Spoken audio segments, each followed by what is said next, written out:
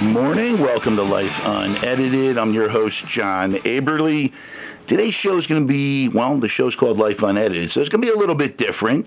A topic I'm pretty sure a lot of people really don't think about until it's happening to them. You know, you get a flooded basement, your kids at school complaining about headaches, you're sitting in your office and you just don't feel right. What could it be? Well, it could be mold. You could be getting exposed to mold toxicity, things that people don't think about until they end up sitting with an expert, because that's usually the last resort. They finally find someone who gets it. So for us today, we're going to bring in a special guest, Dr. Richie Shoemaker out of Maryland. He is a mold expert, one of the top ones here in the country. He has written a book. It's called Surviving Mold, Life in the Era of Dangerous Buildings. I've also brought back with me a good friend of mine, partner of mine, Bill Young of Mold and More in Exton. He's a mold remediator who understands a lot of this as well, of course. He's an expert in his own field. So between the three of us, we're going to banter this around. And Dr. Shoemaker, welcome to the show. Well, good morning, and thank you for the kind invitation. Believe me, my pleasure, Bill's pleasure. I want to start off with, because I'm curious, your background. I'm sorry, EJ's telling me I'm going a little loud there. Sorry about that. Your background, doctor. Why would it be mold that you would make as your specialty? When I finished medical school at Duke University in 1977, I think I was the only one in the graduating class that wanted to be a family practitioner in a rural environment. Thanks to National Health Service Corps, I was able to fulfill that dream, working in this medically underserved area on the bottom part of Maryland on the eastern shore. We had some highway construction recently, and now we have three stoplights in this town. I want to tell you, it can take 4 minutes to get to the office in the morning. This is ridiculous. But I wanted an experience that would let me fulfill my interests in wildlife and wetlands, in addition to providing what I consider to be high-quality primary care. And my life was idyllic. It really was until 1996, when we started seeing fish with strange lesions on them. Turns out a year later, after all kinds of denial and no, there couldn't be a problem from Pfiesteria, that's what it was. And this little organism, nobody had ever seen sick people before, and when I started seeing sick people and started treating them, oh my God, you would have thought I'd thrown bleach in the eyes of the CDC. But needless to say, when the data was incontrovertible, they changed my name, which was FISH. I had a beautiful acronym I published, and they made it into P. So I said, we're not talking about pea pods making people sick.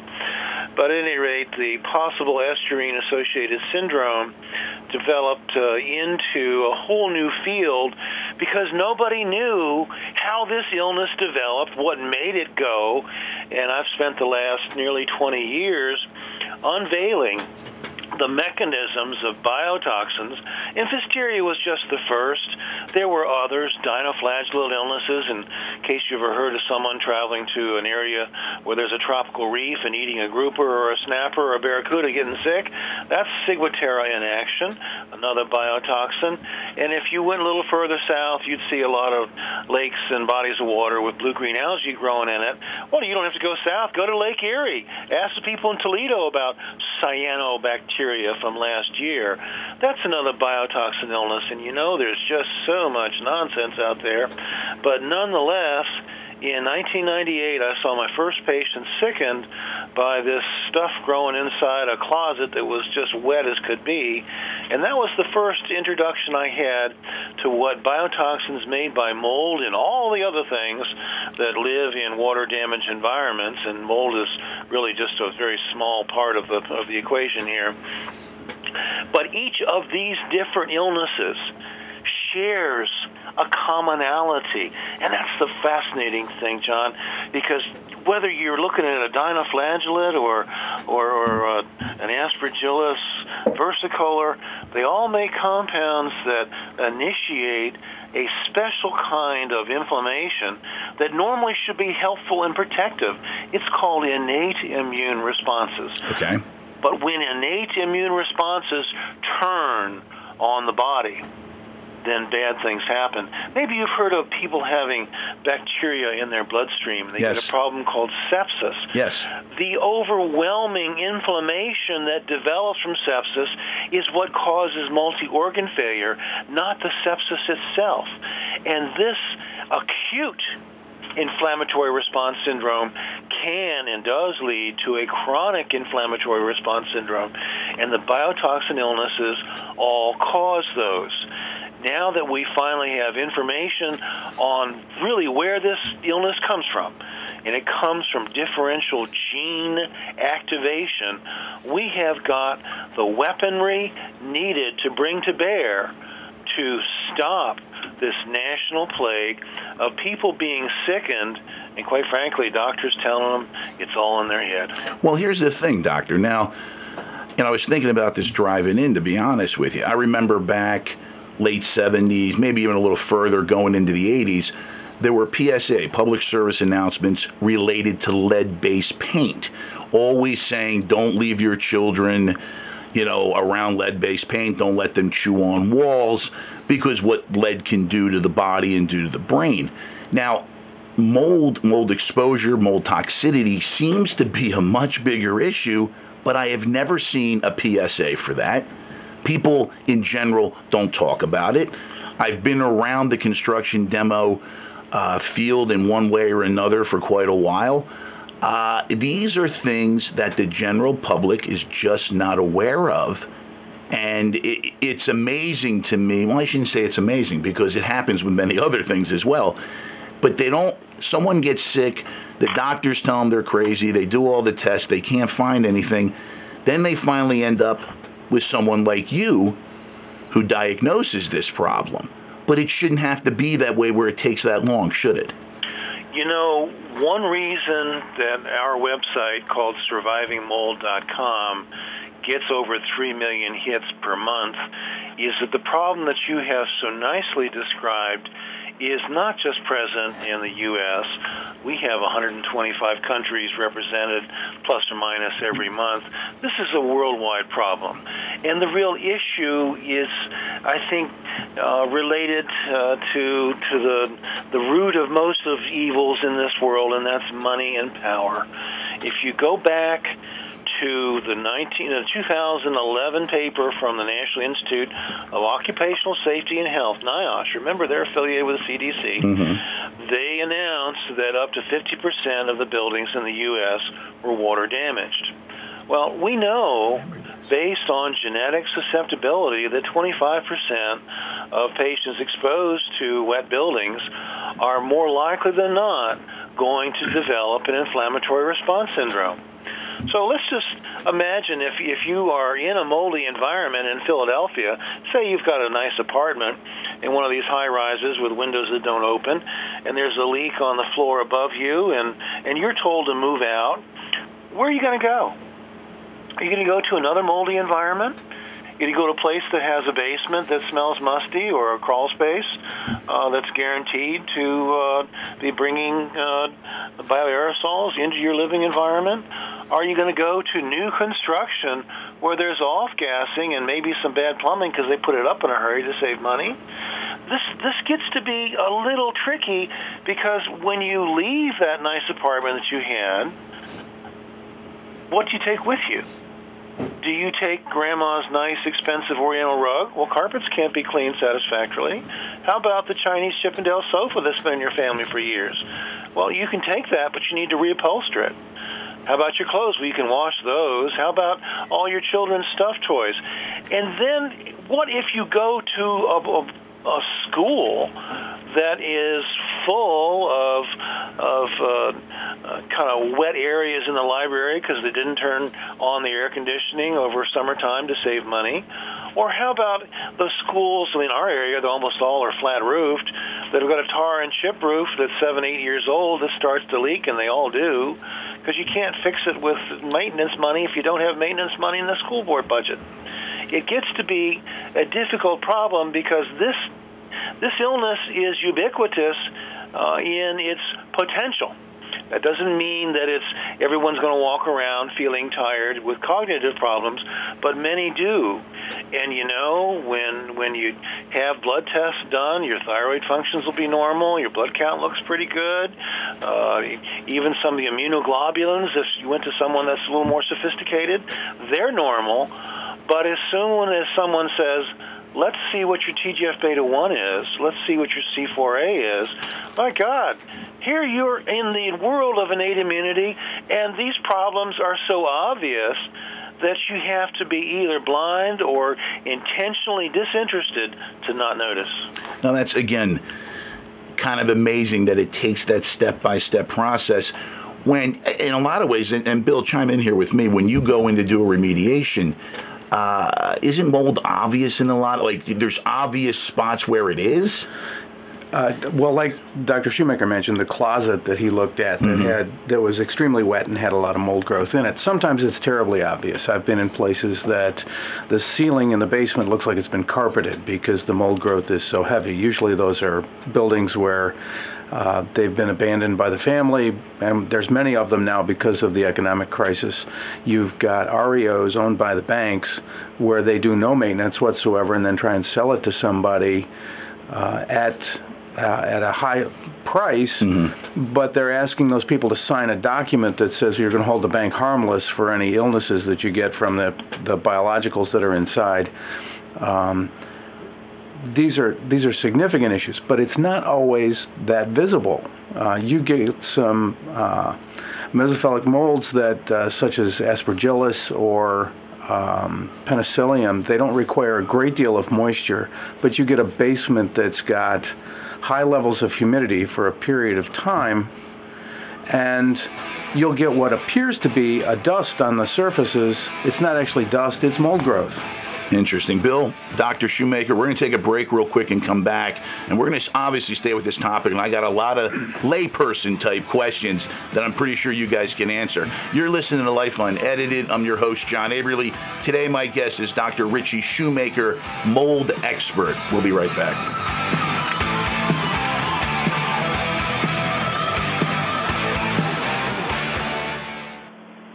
Hi everyone, it's Chris Mazza, owner of Central Penn Insurance Agency in Exton, here to tell you about this week's policy of the week, which comes from Exton, where I was able to save an individual over $600 a year on her car insurance while still keeping the same level of coverage.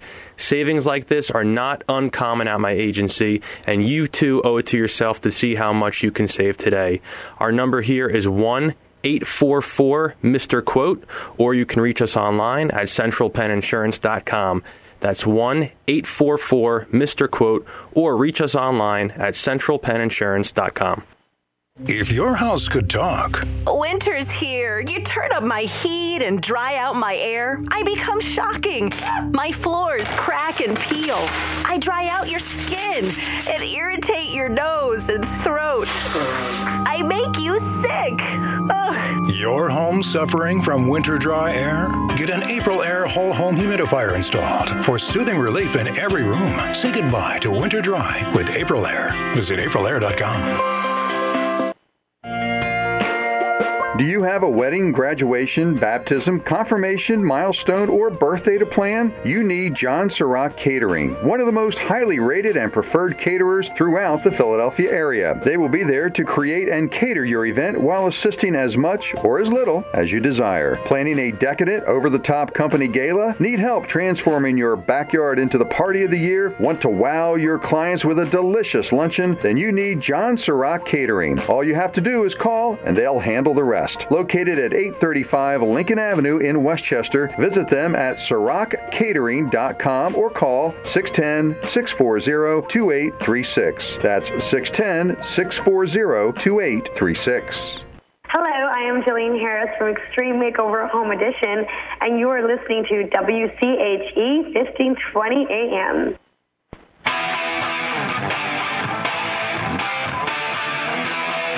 Welcome back to Life Unedited. I'm your host, John Aberly. Today my guest is Dr. Richie Shoemaker. He is a mold expert. He has written the book, Surviving Mold, Life in the Era of Dangerous Buildings. Doctor, real quick, can you give us your website and maybe some contact information for you so the audience, if they're having some questions or problems, they can reach out? Sure. The website is www.survivingmold.com. There is ways to contact us directly through the administrator. There's Facebook, there's Twitter, there's any number of different ways. But take a look at what's on survivingmold.com. There's information for everybody that's, quite frankly, what we say we are is the only source on the Internet of not only cutting-edge research, but what we have is all based on peer-reviewed, published literature. You're not going to get any guesses. You're not going to get any treatments based on anecdote. What you're going to get are the facts. If Joe Friday could come to the mold world, he would be on our website, too. Just want to let the audience know we are going to take our time with Dr. Shoemaker. We've already agreed to do a part 2 next Saturday.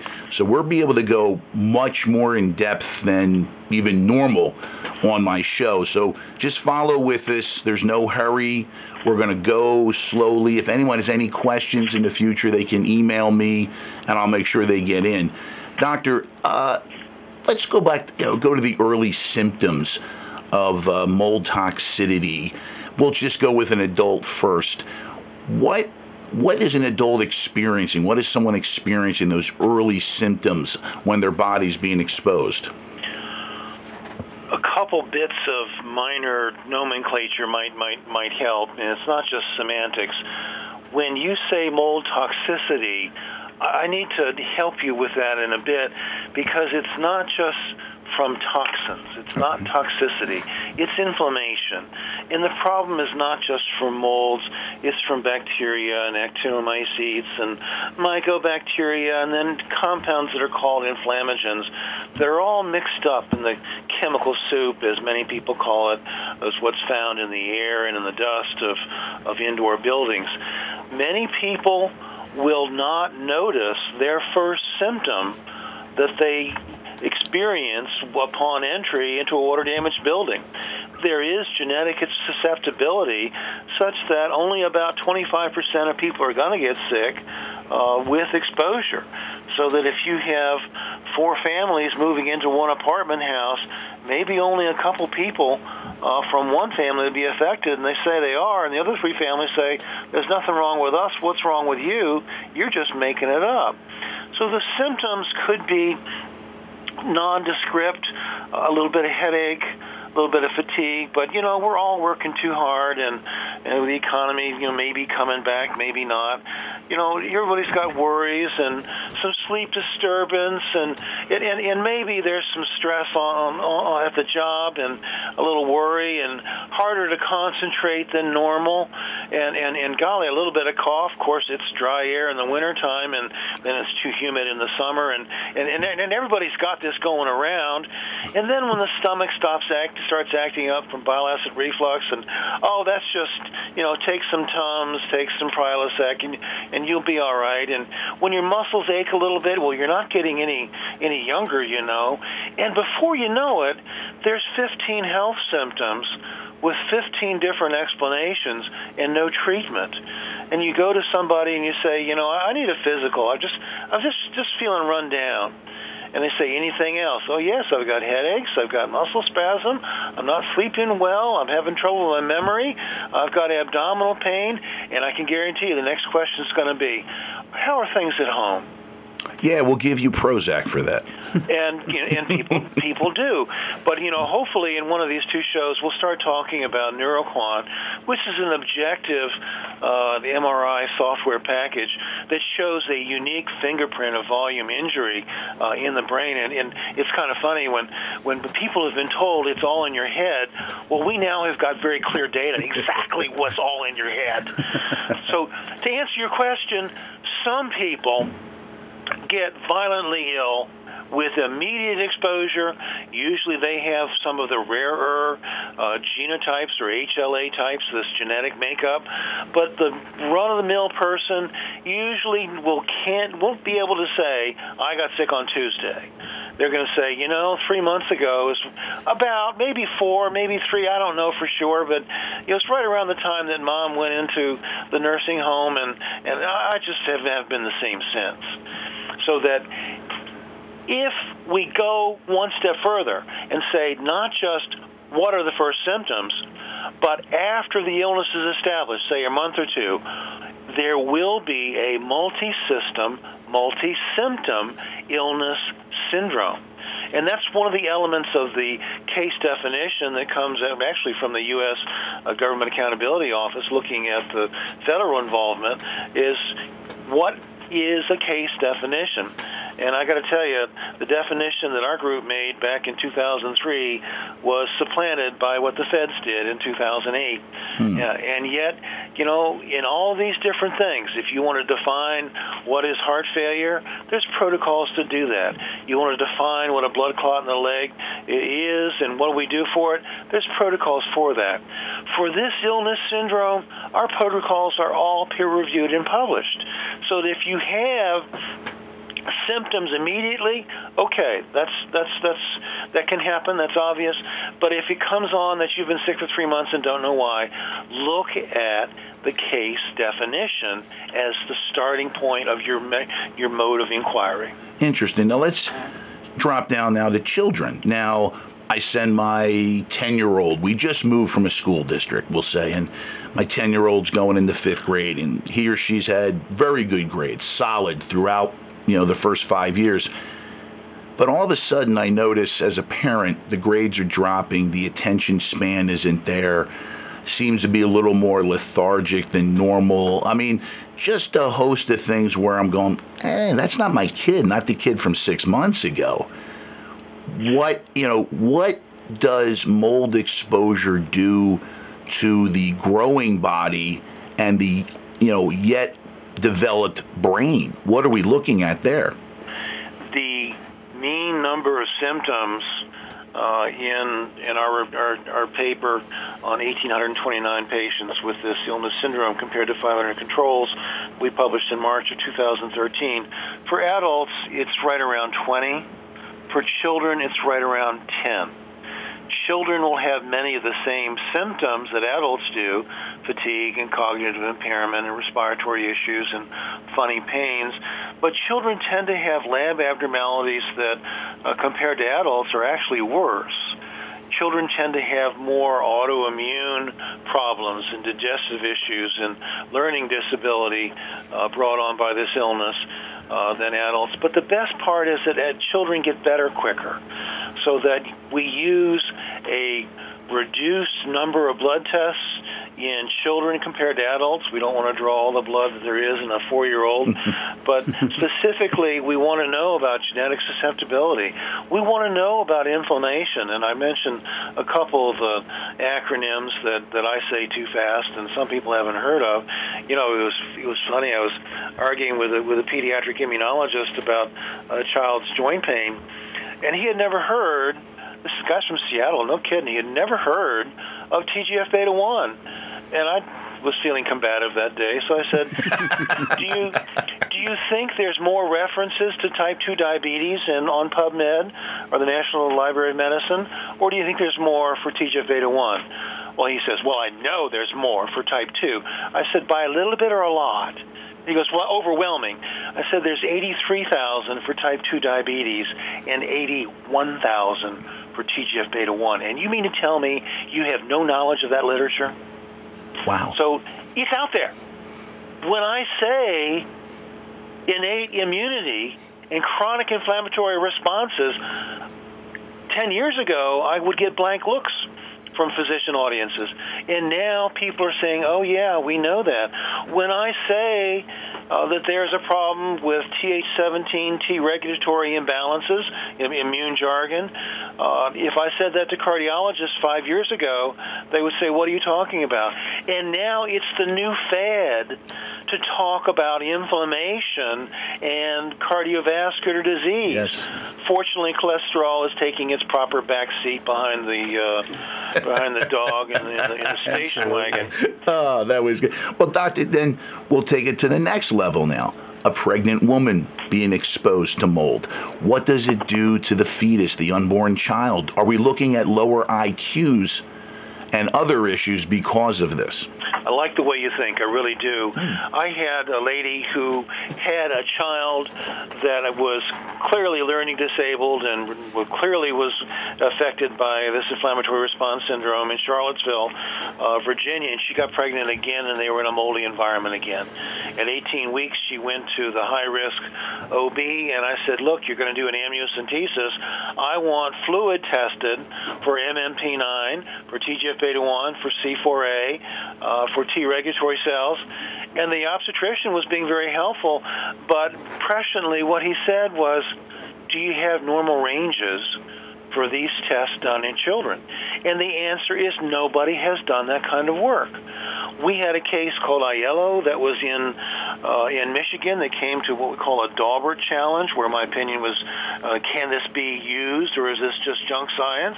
And the defense was arguing like crazy that the learning disability of the child, nobody argued about that, persistent till age 3. I said it was due to being pregnant in a water-damaged building and living for a few months in the water-damaged building before moving out. Fortunately, the child responded to treatment, and the learning disability essentially disappeared. But that court case set the precedent that, yes, indeed, learning disability and developmental delays are related to could be related to exposure to water-damaged buildings. Interesting. Doctor, we're going to take a break. Bill, we're taking a break. You're listening to Life Unedited. I'm your host, John Aberle. Today, my guest is Dr. Richie Shoemaker, mold expert. We'll be right back.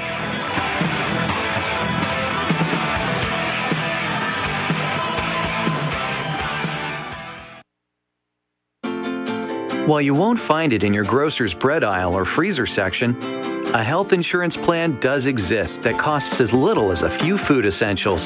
Healthy PA, a coverage option that gives you access to full coverage health care from private name-brand insurers, is now available to Pennsylvania residents. To apply now, visit www.compass.state.pa.us. Brought to you by the Commonwealth of Pennsylvania. What do I want? I want to be seen faster. I want to spend as little time in the waiting room as possible. Less waiting. More taking care of me. At Brandywine Hospital, you'll find a 30 minutes or less ER service pledge. 30 minutes or less? You can even find our average ER wait time online or with your mobile device. Don't wait when you need care fast. Turn to Brandywine Hospital. Learn more at brandywinehospital.com. Hello, I'm Edward Herman. This is WCHE AM 1520 on your dial.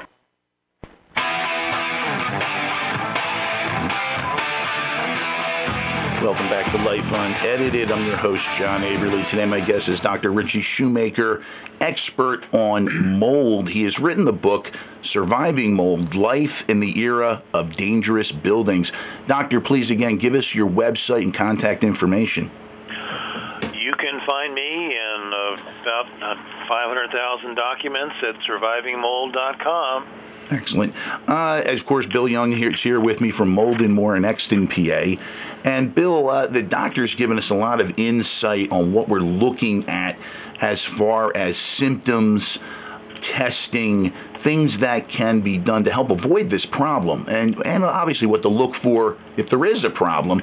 But let me go to you as a mold remediator. First question, again, as a layperson coming at this, can I get a home test? Can I go to Home Depot and pick up a mold test and test my home? You can, but it can be problematic because the interpretation of the results is going to be a little bit screwy. We don't generally recommend that.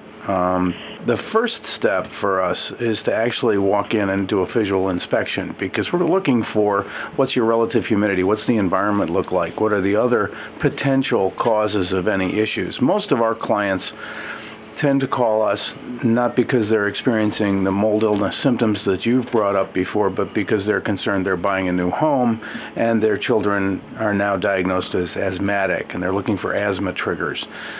They're looking for anything that might cause them not to purchase the house in protection of their family, things like that. So we'll take a look at the scene and see what it is that's going on there. Is there a visible indication of moisture intrusion, usually in a basement or crawl space? Is it an earthen floor in the crawl space? Because there you're not talking just, in a crawl space, if you've got an earthen floor, you've got to do something to control that, because there's certain types of mold that will grow strictly in the earth, and even though it looks dry, that mold is still present and it's going to aerosol, and it can be a problem. We want to look for any evidence of water intrusion in the basement itself. And what's the relative humidity? What are you doing to control the atmosphere there? Because anything that happens in a crawl space or a basement is going to impact the living space. We've actually had situations where we found mold growing heavily in the attic, and it turned out that it was a pipe chase that came all the way from the crawl space that was providing the moisture for that mold growth. So you've got to look at the building and get an idea of what's happening in terms of fluid dynamics in the building itself. And the average family of 4 can produce enough moisture in a year through their normal living to fill a swimming pool. So you're producing a lot of moisture on your own, not to mention the environmental impact from around that. If you want to get into testing, then the standard tests are tape lift, swab sample, spore trap, which a spore trap really is your Home Depot test on steroids, because we're controlling the volume of air that goes across that spore trap, gives us an idea, and then we can mathematically, the lab mathematically extrapolates what that means in the total environment. That's one method of doing it. There's downsides to that, because it depends on the point in the life cycle of the mold, whether it's going to be aerosoled or not, or has it been disturbed, what's the circumstance within the environment. We can do what's called ERMI testing, ERMI, which is a relative mold index that was developed by the Environmental Protection Agency, trying to get a standard similar to radon, where you say if the 4 picocuries are above, then you have to remediate because it's a hazard. They're trying to get that kind of standard. I don't know if they're ever going to get to it, because everybody's physiology is different. So I don't know, and the doctor could probably speak to that much better than I. And the other testing that we can do is volatile organic compound testing, because as mold grows, it produces a variety of volatile organic compounds that can be identified strictly with mold. And that's one that we've recently started to employ. The nice part about that is that very often that test will show results before a spore trap does, if the spores haven't gone aerosol. So there's a variety of ways we look at that. But the primary thing really is visual. Take a look and see. Look around your environment. Those of us who spend time in an environment don't notice the changes. And so very often someone coming in from the outside will pick up on things that you just have passed off as, well, that's just a smudge from a suitcase that I stuck in the closet, not realizing that it's not a smudge, it's mold growth, because there's a temperature differential between the closet and the exterior wall that it's against. And now we've got mold growth on drywall, which is Old Country buffet for mold. It loves it. That I've seen. Doctor, in your practice, in your expertise, how much of the fact that certain people are exposed to mold, become toxic to it, is socioeconomic, where the rich, this isn't a problem, but for the poor, this seems to be a major issue? If you ask that same question based on race, based on age, what I would have fun telling you is that beneath our skin, we are all the same. The HLA immune response genes have nothing to do with gender or race or socioeconomic class or age. We see the same problems in South Africa that we do in Australia, that we do in Carlisle, Pennsylvania. There is no difference in innate immunity between people that are 6 versus 16 or 66. The issues that we have to deal with is what are the objective parameters that we can show with lab tests that are paid for by insurance companies and readily available from national labs that will satisfy the case definition. If you ask the question a different way, is an old building safer than a new building? Well, quite frankly, it probably is. Is a high-rise, brand new construction, never been occupied, more dangerous than a place in Chester County that's been there since 1780? It probably is more dangerous. And all of these different elements go to what we call a systems approach or a landscape approach, looking at all parameters we can possibly identify to assess illness or not. Now, Bill, as you know, and I'm not blowing smoke, Bill's very highly regarded in his field.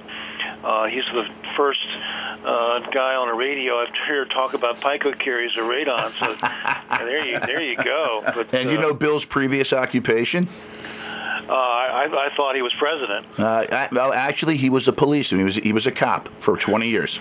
Well, I sure would like to arrest a lot of the people that aren't doing what Bill does, that's for sure. But anyway, having said all that, what we want to look at in this landscape approach, thinking about buildings, is this. We might get an argument here. Is that I'm going to tell you that a spore trap will look at structures that are 3 microns and bigger, intact spores primarily, and they're only 0.1% of the total burden of things that make people sick. If someone goes to an indoor hygienist and they say spore trap, I'm going to scream that you better be doing a spore trap on each of 4 corners of a building, do it in each of the rooms of the building, do it 1 out of 7 days per week and 12 months out of 12 months per year. Because if you try to get a snapshot and say the building is safe, I got news for you.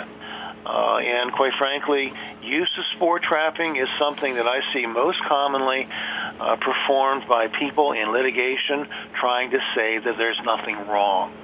If you want to get the money, as Willie Sutton did, he went and robbed banks. If you want to get what's really making people sick, look for indicators in dust and in the air that are between 0.45 and 0.6 microns. You know, when you go buy some of these portable hair filters, these HEPA filters, they don't have a 3 micron size pore that you see in some of these air samplers.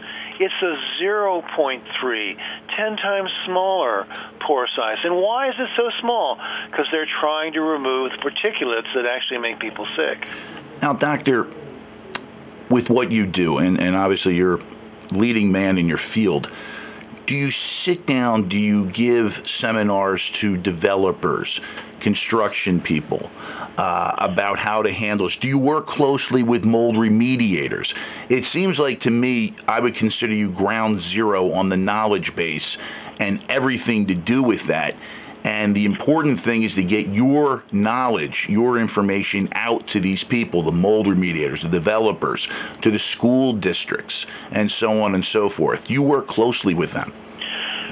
Your point, once again, is excellent, and the reason that this is such a pertinent issue is that on our website you will see that I have, while I've retired from active practice, I am training other physicians to use my protocols. In fact, I will certify physicians as having the basic science and skill sets needed to take care of patients who might be sickened by inflammatory response syndromes.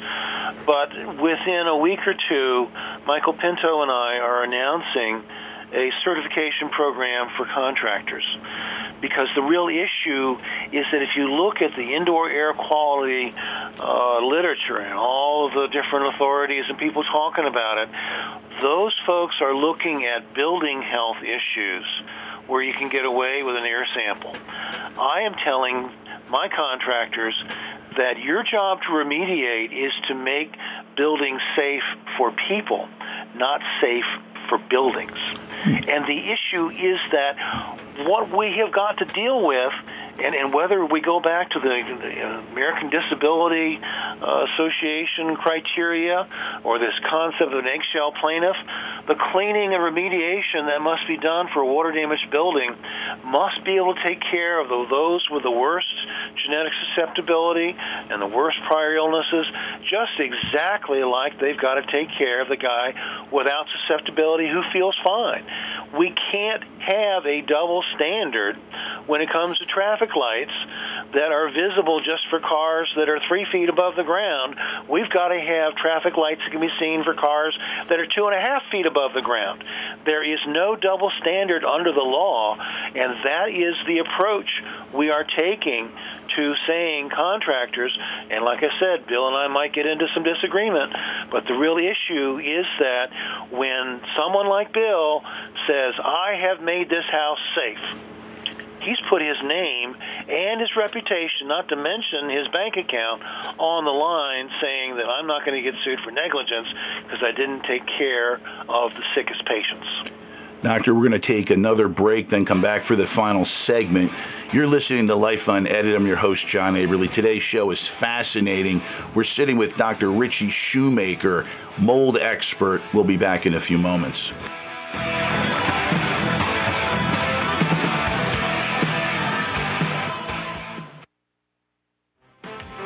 The Teenage Mutant Ninja Turtles are back. Who's your child's favorite? Well, even if they can't be Leonardo or Donatello, kids ages 4 and up can learn martial arts at United Sports Taekwondo. I've been to the school. Located inside the United Sports Training Center in Downingtown, students take an oath before and after every class to never misuse Taekwondo and to help to build a more peaceful world. Mr. Fox, who runs the program, says that the greatest gift that parents can provide their kids is the knowledge and skill to walk away from confrontation with confidence. Imagine if every child felt that way. Kids who have confidence are not only less likely to be bullied, but they are less likely to be bullies themselves. Taekwondo improves focus, self-control, flexibility, speed, balance, and strength. So if your child does another sport, Taekwondo will complement that while teaching them valuable life skills. For the child who struggles with team sports, Taekwondo is a fun way to develop these attributes. The energy that Mr. Fox and his staff bring to class is amazing. To learn more and to schedule your free trial class, visit UnitedSportsTKD.net or contact Mr. Fox at 717-469-LUPO. Mention WCHE for a special offer on an introductory program. When you have joint pain, you want to rely on the experience of world-class orthopedic specialists, and you want to return to daily activities as quickly as possible. The 3B Orthopedic Institute at ARIA offers both. The 3Bs, Drs. Booth, Bartolozzi, Balderston, and their partners, continue to offer the experience you deserve and the expertise you trust at convenient locations in Center City, Northeast Philadelphia, Bucks County, and South Jersey. For joints, sports, spine care, and more, visit aria3bortho.org.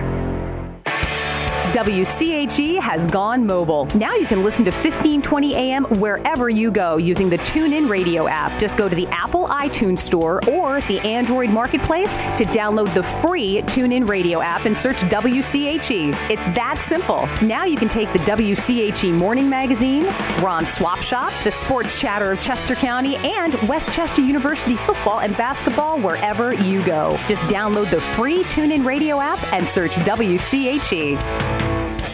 Hi, this is Christy Yamaguchi, and you're listening to WCHE 1520 Radio.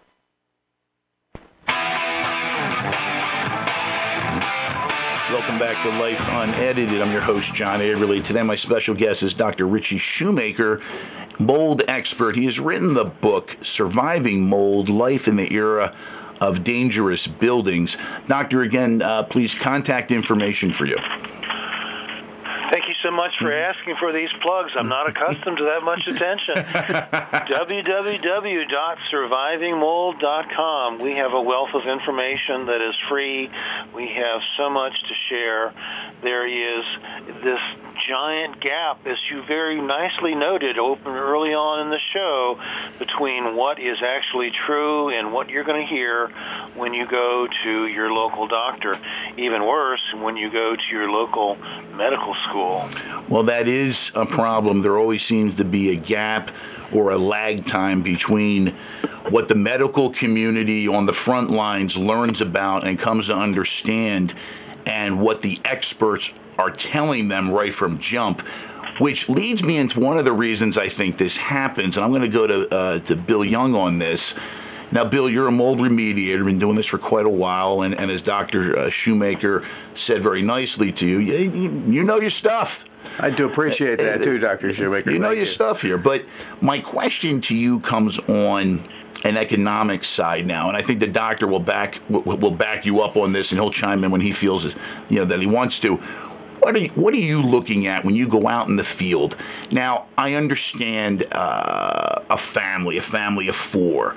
They might be on a budget. So you try to work with them and see what you can do. But I'm talking about landlords, developers, people who handle buildings. How much of an uphill battle is it to get them to do it right, if to do it at all? That's been one of the hurdles, and as the doctor is quite well aware, I'm sure, one of the reasons that the spore trap is the popular mode of testing is it's relatively inexpensive to do. And while it's only a snapshot and really only good for the fairly localized area where you take it, it's what people can afford to pay for. So if somebody's buying a house and they want it tested, if I come in there and say, well, I want to do $1,500, $2,000 worth of tests to determine what's going on just the test. We haven't started the remediation haven't done anything else, they start to back away. And so that's really the primary focus. And I did also want to touch on, and I'm loving this idea of you and Michael Pinto putting this together, and I certainly want to hear more about that. We have tried for years to get in with contractors and say, look, we'll do things that will provide some protection throughout the construction process so that when they're building the house, it's not a problem. We did 6 homes last year in Chester County, $1 million plus brand new construction, and we had to go in and tear apart that brand new construction to remediate the mold that was there because of exposure to the environment during the construction process. And these were homes that people would have moved into and had no idea, except that they were smart enough to hire a home inspector to come in and take a look. They noticed something suspicious. We came in and confirmed what was going on there. So he's right. New homes are not necessarily any better than the older homes. That's a really critical issue. And I think, Dr. Shoemaker, one of the things that's going to happen for builders is they're going to have to rethink the materials they use to build homes. One of the things that I've been looking at over the last few months is building homes using industrial hemp, which is not legal to grow in Pennsylvania, by the way, which is crazy because it's not, while it is cannabis, it is not cannabis sativa, so it's not the kind you're going to get high off of. It just falls under that law that was passed, what hemp is. Yeah. But the nice thing about industrial hemp is that it is mold resistant in and of itself. It's also a carbon sink. The growing process actually absorbs more carbon than most trees do. That's something that builders are going to have to start to take a look at, is what building materials they're using. We will go into many houses on the Philadelphia main line are older homes that have been torn down, reconstructed with increased basement size or various other things. They will leave older portions of the home in place because there's a tax break by doing that. Okay. And then they'll put new new engineered lumber in the additions and the other parts. And what we find is that the new engineered lumber is highly vulnerable to mold growth. And the old stuff that's been in there since the 1920s is fine. The humidity level and the moisture level in the basement is identical. There's no difference, but we've got mold growth on the new wood, no mold growth on the old wood. So that's something that I think is really a big part of it. If we can find ways to get testing done at a more inexpensive level, then I think that would benefit everybody, and effective testing. And he's right, the ERMI test is probably one of the better ways to do it because you can take a look at really a time frame. It's a lengthy time frame of the molds that have been in that environment for a period of time. But again, cost is a factor. Well, let me ask this then, and this can go to both of you, but I'll go, Bill, first to you because you're on the front line here with this, doing the remediation work. what can the government do, the federal, state, and local levels? And I ask this because I go back to those PSAs when I was in my early teens and so forth on lead-based paint. I remember the commercials. That was a big thing. Since that time period, lead-based paint has been phased out. Things have been done to correct that in older homes. And obviously that's not an issue, or one of the issues we would have in newer homes.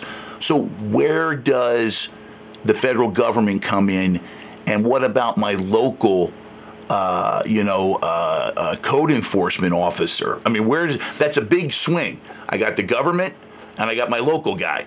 Where do they meet? Well, this is something that Dr. Shoemaker brings up in the book Surviving Mold. You go from one jurisdiction to another and you'll get completely different interpretations. And I just recently ran into that where I testified in a case in Chester County, and the judge understood mold and had a good idea of what the potential health effects were and really made that part of his metric as he evaluated the case. Last week I was in another county in Pennsylvania, not Chester County, and the judge had a completely different view, and if it wasn't in the health code, then it wasn't an issue. So part of it is that, and some states have done this, they've set criteria for mold remediators and said this is what we want as a protocol, and that is one way to begin. I don't know that we can depend on the local governments to do it for us. That's what I was going to go with, Doctor. Doctor, now you, being an expert again in what you do, having written the book Surviving Mold, Life in the Era of Dangerous Buildings, hence, that says it all right there. What have you experienced in trying to get this to be a uniform law, starting at the federal level, because that will trump everything? What roadblocks have you encountered, Doctor? Has anyone ever agreed that it's a good idea to get a letter from the IRS that says you've been audited? I got one once. I didn't like it. Has anyone ever agreed that's a good idea to hear, I'm from the government and I'm here to help you? If you have been helped, well, I think you're the minority.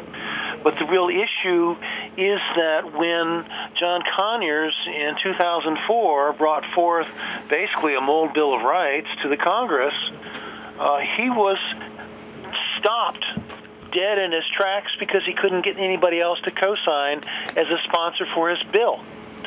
That bill was primitive. At the same time, it was parallel what we saw in Maryland. Here, I wrote mold legislation for at the request of one of the state senators, and it didn't make it out of committee. If we look at what New Jersey did, New Jersey had very elegant issues about patients' rights for water-damaged buildings, and it died in committee. If we look at what New York State did in 2010, they adopted some of the most idiotic ideas about mold I've ever seen in my life. Well, it's like we're going to ignore beta-glucans, one of the big sources of inflammation, even though one of the authors of the paper was Dr. Chu from Columbia, who's an international expert in beta-glucans, and her stuff was excluded. So there is a political spin on this, and all I can tell you is that in one deposition, when I'm advocating that people in a given environment should be tested with visual contrast sensitivity, and that Hurts Me Too, which is a testing method far superior to an ERMI, and the paper we're working on right now and we'll publish shortly, costs $125 as opposed to $300, and certainly compared to air sampling is 1,000,000 times better, but it's far less expensive. And I was advocating that these tests be done, and the attorney looked at me. This is a high-dollar guy out of Washington, D.C., and he says, "You are the most dangerous man in America." Why? Because I would insist on patients' rights to a safe workplace.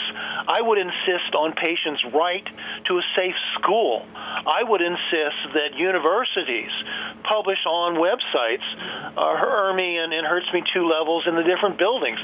The University of North Carolina did that, and when we argued against what was going on at UMass with a case that it's in Surviving Mold, it was incredible. The most dangerous building of all was student health, which is where the family was told to go have their blood drawn.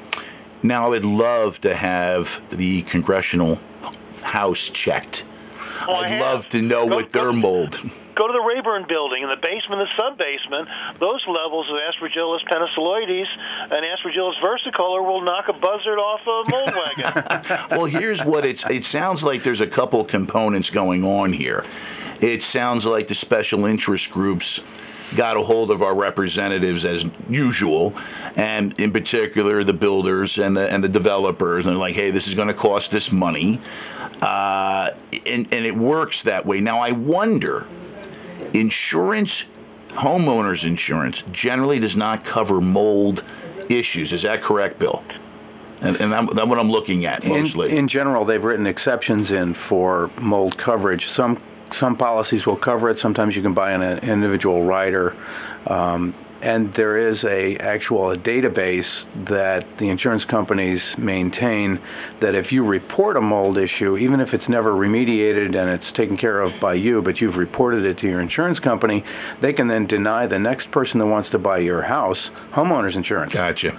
I don't know that anybody's ever actually run into that or they've ever used it, but the database does indeed exist. See, now here's my thought on this. If you made it uniform that every homeowner's insurance policy has to cover mold, without a cap, I'm pretty sure the trickle-down effect will be a law passed that makes sure that the developers and the builders are doing everything they can to make positive they do not have mold issues before they sell that house. Yeah, I think you'd probably first find something like the Monsanto Protection Act, which yields protection for Monsanto for their products, and they would find a way not to have to actually pay that. I think probably insurance companies have been a big part of the lobby against this kind of legislation, and that's where it comes into landlords and well, that's what I'm saying. You're looking at that domino effect. I believe if you we're talking economics, everything comes down to follow the money trail. Yep. Go back to Watergate. You got it. I learned that from an old talk show host up here at WWDB, Irv Homer, who told me follow the money trail, and you'll pretty much find the answers. And EJ's just give me the high sign here, so we're going to close out the show. This is part 1, and we're going to come back next week with Dr. Shoemaker, Bill Young from Mold and More, and we're going to continue this discussion on mold. And another plug for Dr. Shoemaker real quick, go out, get his book, Surviving Mold, Life in the Era of Dangerous Buildings. Doctor, can that be found on Amazon, anywhere else? Sure can. Probably less expensive to get it from survivingmold.com. You got it. Doctor, I appreciate it. We'll be talking again next week. Bill, thanks for coming in. And you've been listening to Life Unedited. I'm your host, John Aberly. We'll be back next week.